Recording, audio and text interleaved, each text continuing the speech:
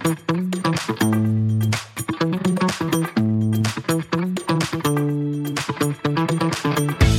there, I'm Gilad Barash, and welcome to Who's Your Data, the podcast that deals with how data influences life and how life influences data, the human side of data analytics. Hey there, and welcome to Who's Your Data.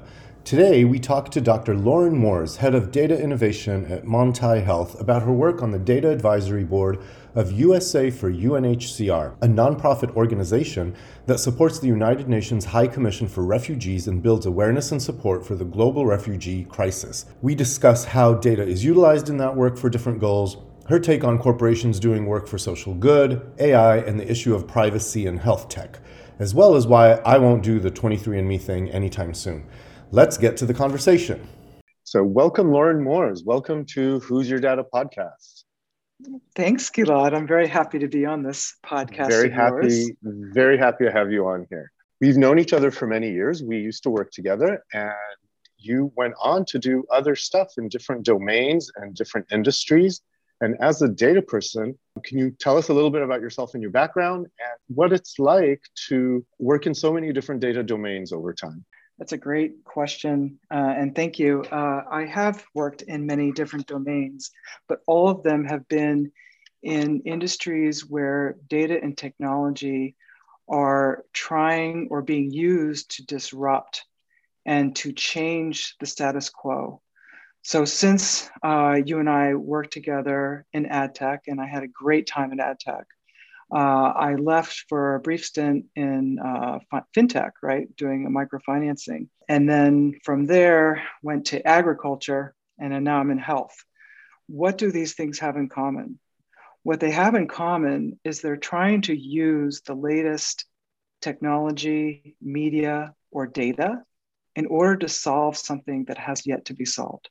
And so, for instance, in fintech, it is providing a risk mitigation algorithm to allow you to do microloans in a very fast time. For agriculture, it's trying to either solve some of the food insecurity issues using biologicals or a system of biologicals with data and new practices and data kind of looping that allows you to understand better about where your crops are. And then health, I'm using the same skills that I've used in every single industry, but what's different is the data. Every time I do need to learn a new discipline.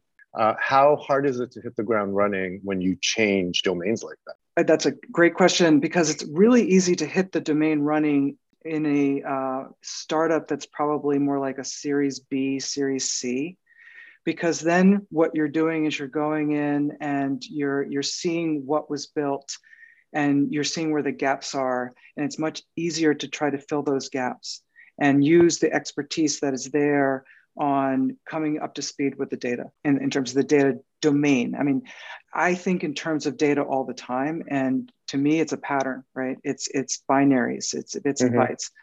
But you also have to understand the very, subject matter expert type information for each domain. And that does take some time.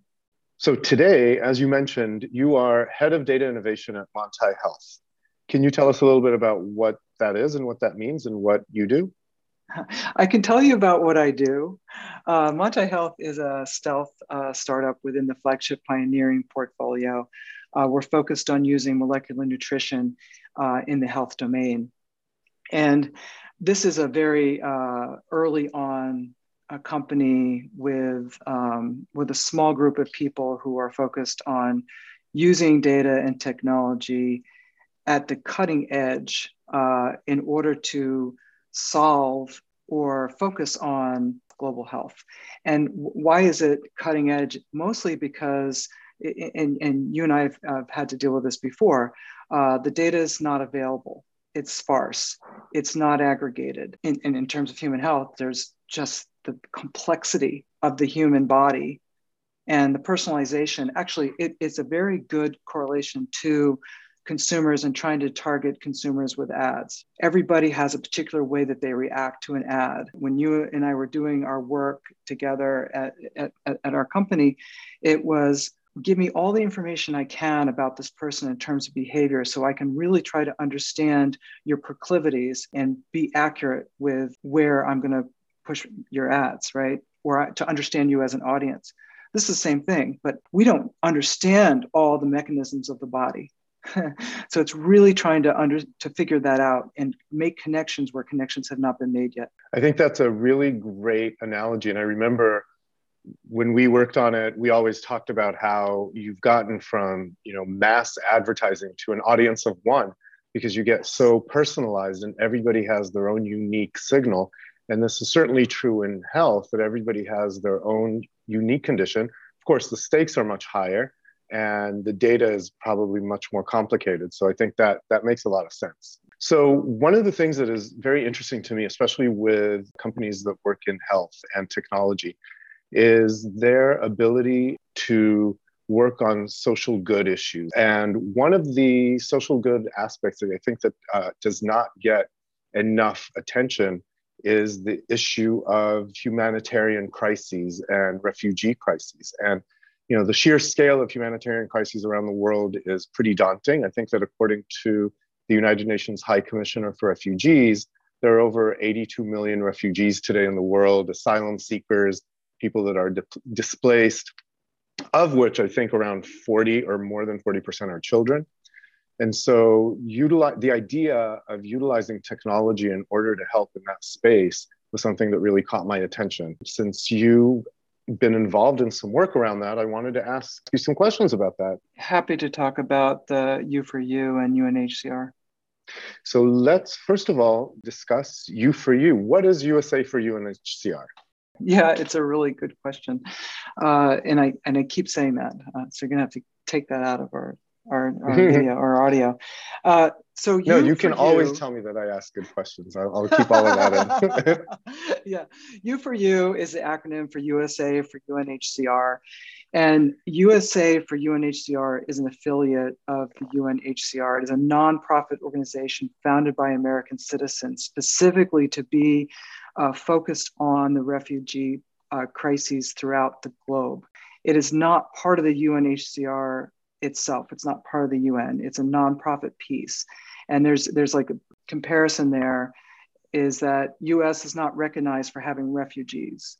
So therefore we cannot be part of the UNHCR as other countries are, but we work through U4U in order to have an impact. One of the components of U4U is their data science element. Can you talk about that? U4U has focused in the last 5 years on building out data for decisioning, data for education, data for making refugees' lives better.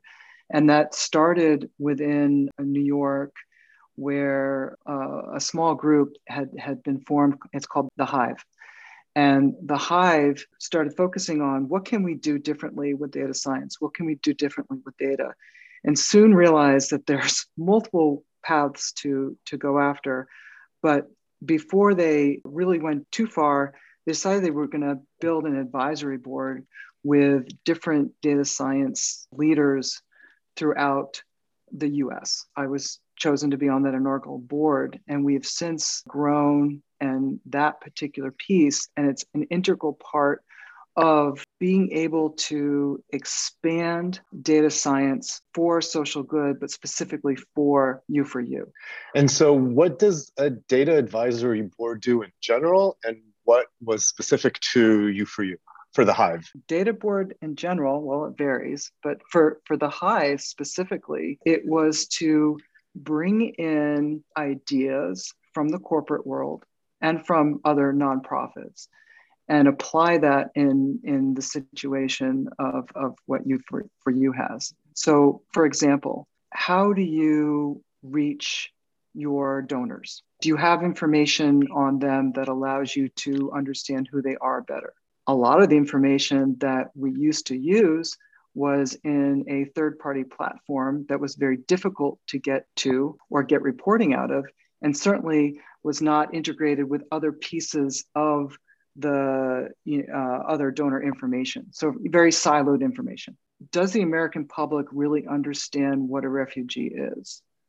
And how can we use data to change that? For instance, in 2018, we did a great project using satellite imagery to be able to confirm where camps were. Really, what you're doing is you're trying to bring precision to the plight of the refugee in multiple ways, at the same time as understanding the people who support refugees and trying to expand that base with education and stories. So you mentioned two different problems that were being solved with data. One is around fundraising, understand better who the donors were and how to engage with them.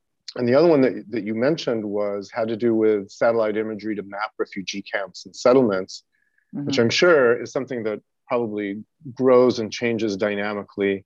And so it's hard to keep track of in terms of what resources they need and how they change and how that affects the people on the ground. And that brings me to the next question that I thought about in terms of, first of all, what is the data that you look at? So part of it, yes, fundraising data, but what other data sources do you look at and do you coalesce in that hive? That's a good question. So on the fundraising side, we have anonymized transactional data, and that's to understand, how we're going to support the budget and understand, where we can go out with our awareness. In terms of adding additional information, a lot of times we're doing it on a per project basis. So for instance, for the satellite imagery, the purpose of that was to understand where refugee camps were placed and to try and improve planning and maintenance. How far away were tents from a water source? Mm-hmm. And so in that case,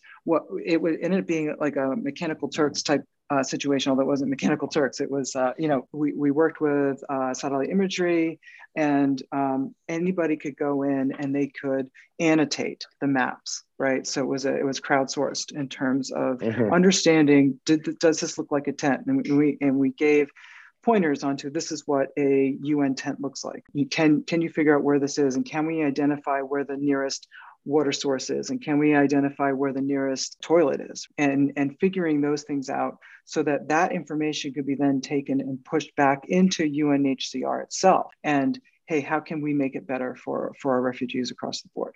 That's one case. So in that specific, we're looking at the geospatial data. A lot of times we are combining data, usually public data sources, and we're doing it when we have hackathons. So we do hackathons with various other social good or companies, so we've done one with Microsoft. We've also done it with Airbnb. We've done specific questions where we divided the teams up into figuring out specific questions. But a lot of times we're asking them to go look for ways to combine public data to solve a refugee problem.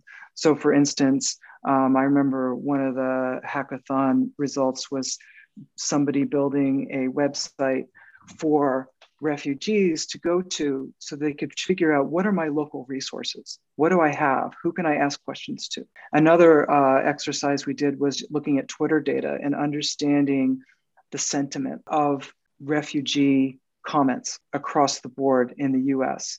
And that's not only for understanding what maybe changing up messaging or education, but also understanding what people are saying about refugees coming to the US and in general. I'm sure that, different times in the last few years, there were probably negative sentiments around refugees.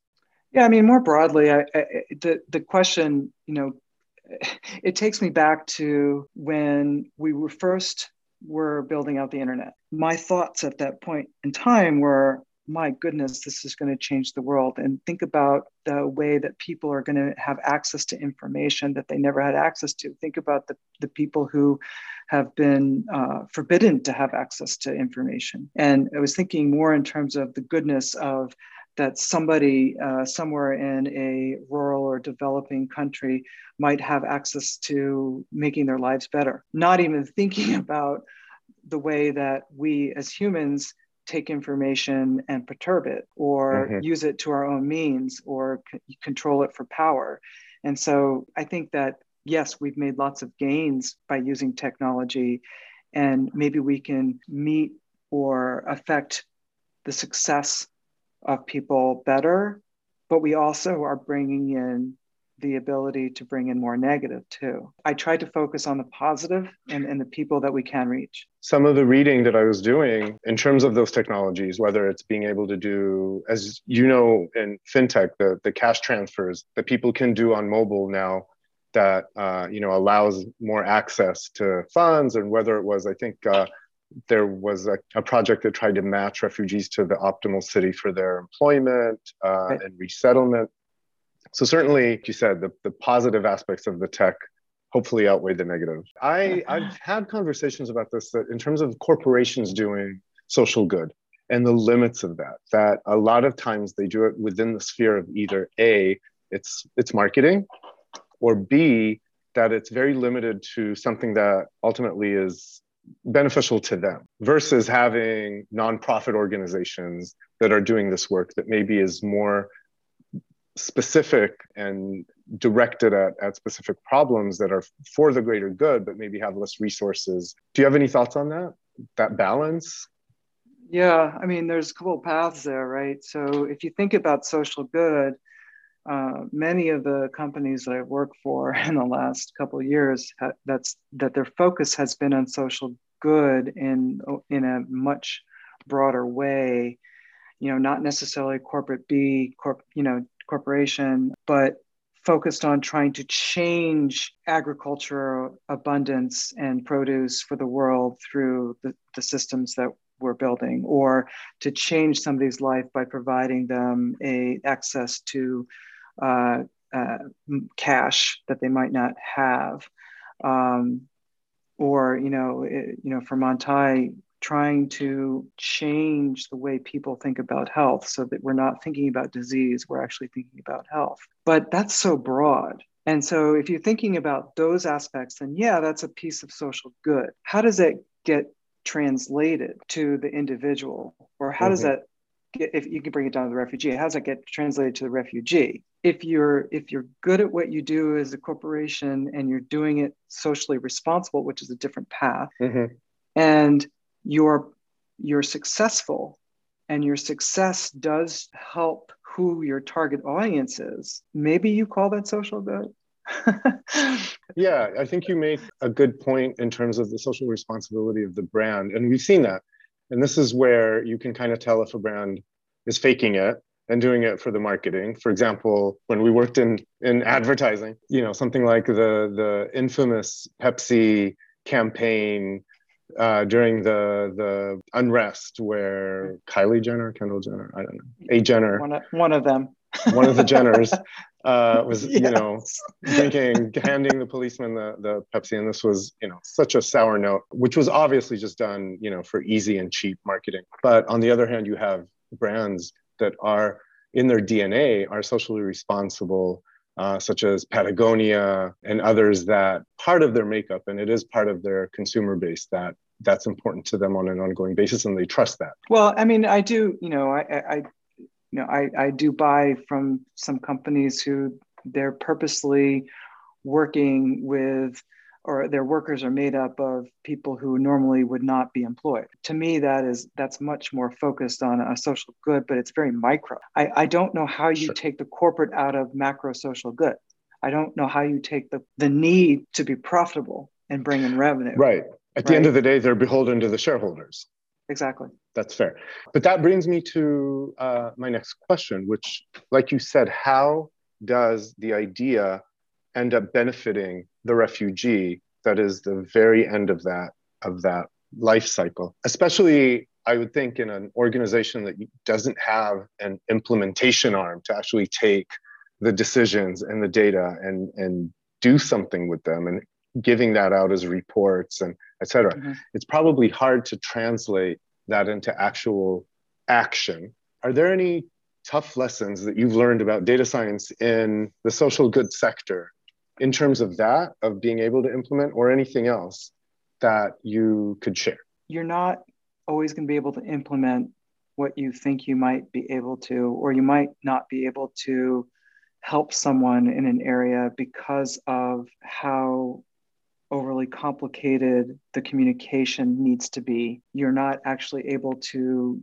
help them with solving a problem because they don't have the right technology and you can't do it for them. The data is not something anybody wants to share. I do think you can influence, and I think that you can, one of the goals of U4U in terms of the Hive and the data advisory board is to influence, bring thought leadership in terms of how can we use data differently or use technology differently. There are some fantastic work being done directly in the UN and UNHCR for the refugees that are taking advantage of technology and way ahead of other areas. I had the privilege of going to one of the camps, and they've been able to use digitization and access to a app and using the phone, because the phone is huge, right? It's there are a lot of countries who just went straight to the phone, and there are a lot of people who have smartphones. Like there's this misunderstanding that smartphones aren't prevalent, but they're very prevalent. And they're a great way to allow a person to have identity or to have access to the programs and know what they can or can't do within a camp, or to be able to talk to people better. And so that has been done in some areas. And it's taking those and trying to get them elsewhere. But it's a global system. It's a global system of economics and politics. It's not just a private, hey, we're going to go do this. And we can because we own everything. Keeping that in mind, in terms of the goals of U4U and the Hive, was there a way to quantify or measure the success of these projects? That's a really good question. I think it's something that we have struggled with as a board because, our goal is to make our colleagues successful and to make U4U successful. And ultimately, it does come down to whether or not we're able to raise more money, or if our impact or reach has grown. So everything at some point is going to be translatable into that metric of, were we able to keep you as a donor? Did you give more money this year versus last year? Were we able to expand in an area that we didn't before? Were we able to change the sentiment of refugees, particularly refugees coming here? Those are all parts of the metrics. So we talked about the different data sources the Hive may collect and coalesce together into, and I think today one of the big buzzwords in the last 10 years in terms of using AI and machine learning, basically thrown at every problem and every data set, people think just, throw some AI at it. What has been your experience in the social good and in the refugee space? And what are your thoughts about that as an approach? Well, you have to start with getting access to the data. AI to me is the icing on the cake. And I think that's true for any industry. First, you have to figure out, what data do you have? What additional data can you get? What do you really want to answer by throwing AI at it? In a lot of cases, you can use simple algorithms, a simple rules-based algorithm, to get you that much further than trying to use up compute resources, pretend you have big data to come up with the same answer. I think possibly with the social good piece, a lot of things are going to be very macro oriented. How can I affect the broader base of refugees? Versus your donors are more micro oriented. You can think of them as consumers, and you're going to want to get as much information as you can. And you're probably using Experian data, and you're probably throwing in this, whatever is going to take for you to understand who your audience is, and then figuring out then how to reach them. That's the age-old problem on that side. On the macro side, in terms of the refugee, it's similar to work being done by some of the companies I work with, in that there is a known problem with a disease. And so we're going to go after that. So there's a known refugee crisis in this country because of these 5 reasons. We're going to try and help them. We can't fix the underlying, which is opposite of what you're trying to do on the disease on produce trees. We're trying to make refugees' lives better. So AI is not always the answer. It's a tool in a toolbox. Yeah, it's a tool in a toolbox. for anybody. Yeah, very fair. And I always find the part that always interests me is that you also have to ask the right question of the data. You have to know, you have to have a sense of what you can and cannot answer from the data that you have. That I love that, because it just, I think of it now and it's like, well, just go off and get data. It's like, well, what am I trying to solve? what are you getting? And is it going to Right. solve the question that you want? Exactly. And you have to try and think beyond what people are asking. You know, it's similar to product development. People don't really ask you for what they want. They kind of hint at it. And then you have to go around and be like, okay, how do I answer this? And what data is going to help me proxy that to get there? Right. And so when I talk to people about data, when they come to me with a question, my favorite question to ask them back is, why do you want to know? I have to first figure out what their goal is. And then the second statement is, okay, well, you're asking the wrong question. Yeah, if that's what you want, you're asking the wrong question. So let's work backwards and figure it out.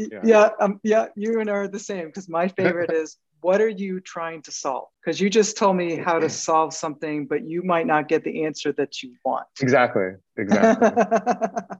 One of the things that's been top of mind, I think, for every industry today around data is the issue of privacy, whether it be consumers and their habits, whether it be the use of social media and the way that gets utilized in order to target and personalize ads, be hacked and used for voting, et cetera. So privacy is top of mind for everybody. And certainly today, with the imminent deprecation of Google's third-party cookie that tracks people's actions on the internet, that is going towards a more privacy-friendly internet. This seems to me especially an acute issue when dealing with healthcare, when dealing with humanitarian crises. How does that come into play here in terms of privacy when you are trying to personalize actions and decisions for people who are especially vulnerable? Yeah, and I would say that for the refugee side, we are not privy to any of that detail. And because U4U is focused on donors and education, you know, we have donor information. When it comes to others, like healthcare, you know, I think that we're seeing already in the space, and we've always had hints of it, is consumer having more control over their data. And it's not just, I'm going to give you my data in exchange for free access to your content, or I'm going to give you my data for, I don't know, a coupon for $2. You know, you see the commercial I love, which is a joke about, hey, I just gave out your social security number and I get to have a free piece of pizza or something like that. Right, but yeah, right? Here, have a pizza. Yeah, have a pizza. It's more about, I'm going to give you my data because you're going to provide me insights that nobody else can give me. I think there are many instances where we would all benefit from unsiloing the data and being able to get insights from a platform of sorts, or to understand better the interactions of, say, my Whoop and my food diary, or my Apple Watch and my EHR records. That might be of value, right? It always comes back to, what are you providing back to the consumer or to yourself? Am I getting what I need if I provide you this information? If I can have a group of people or a platform, or, you know, if my doctor knew more about me, right? And I try to be very transparent, but you don't always remember everything. If there's a way to kind of connect those passive things and environmental and other, and create a better version of who you are and what you go through life and how your health is, and somebody can make a better, whether it's a drug or a supplement or just advice on what you should or should not be doing, I might give some of that data over. It would definitely be beneficial, certainly for your quality of life, unless the insurance companies got hold of it and then raise your premiums because of X or Y. It's one reason why A lot of people have not done the full 23andMe, right? I'm one of them. I haven't done it. I've done the Ancestry because I'm very interested on that. And of course they have all my health, but I'm worried. I mean, for me at my age, maybe it doesn't really matter, but my kids did the Ancestry part, said, please do not do the health part. I don't want you blocked if something happens down the road, right? But that's horrible. That's a whole nother path of discussion.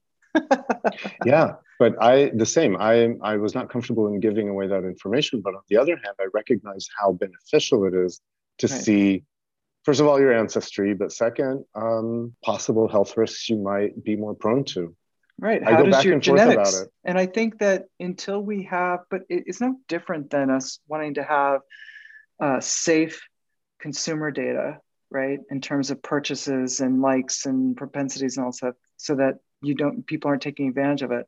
Health is, oh my God, it's just at the nth degree more of an issue in terms of could be used for nefarious reasons. Right. Although on the other hand, I don't think I need to do it because I know I'm 100% Ashkenazi Jew. There's nothing else. So I don't think there's going to be much surprises there. Well, Lauren, thank you so much for this conversation. It was fascinating. I'm glad we could catch up. Gilad, I'm privileged to be on your podcast. Are you kidding? It is my honor.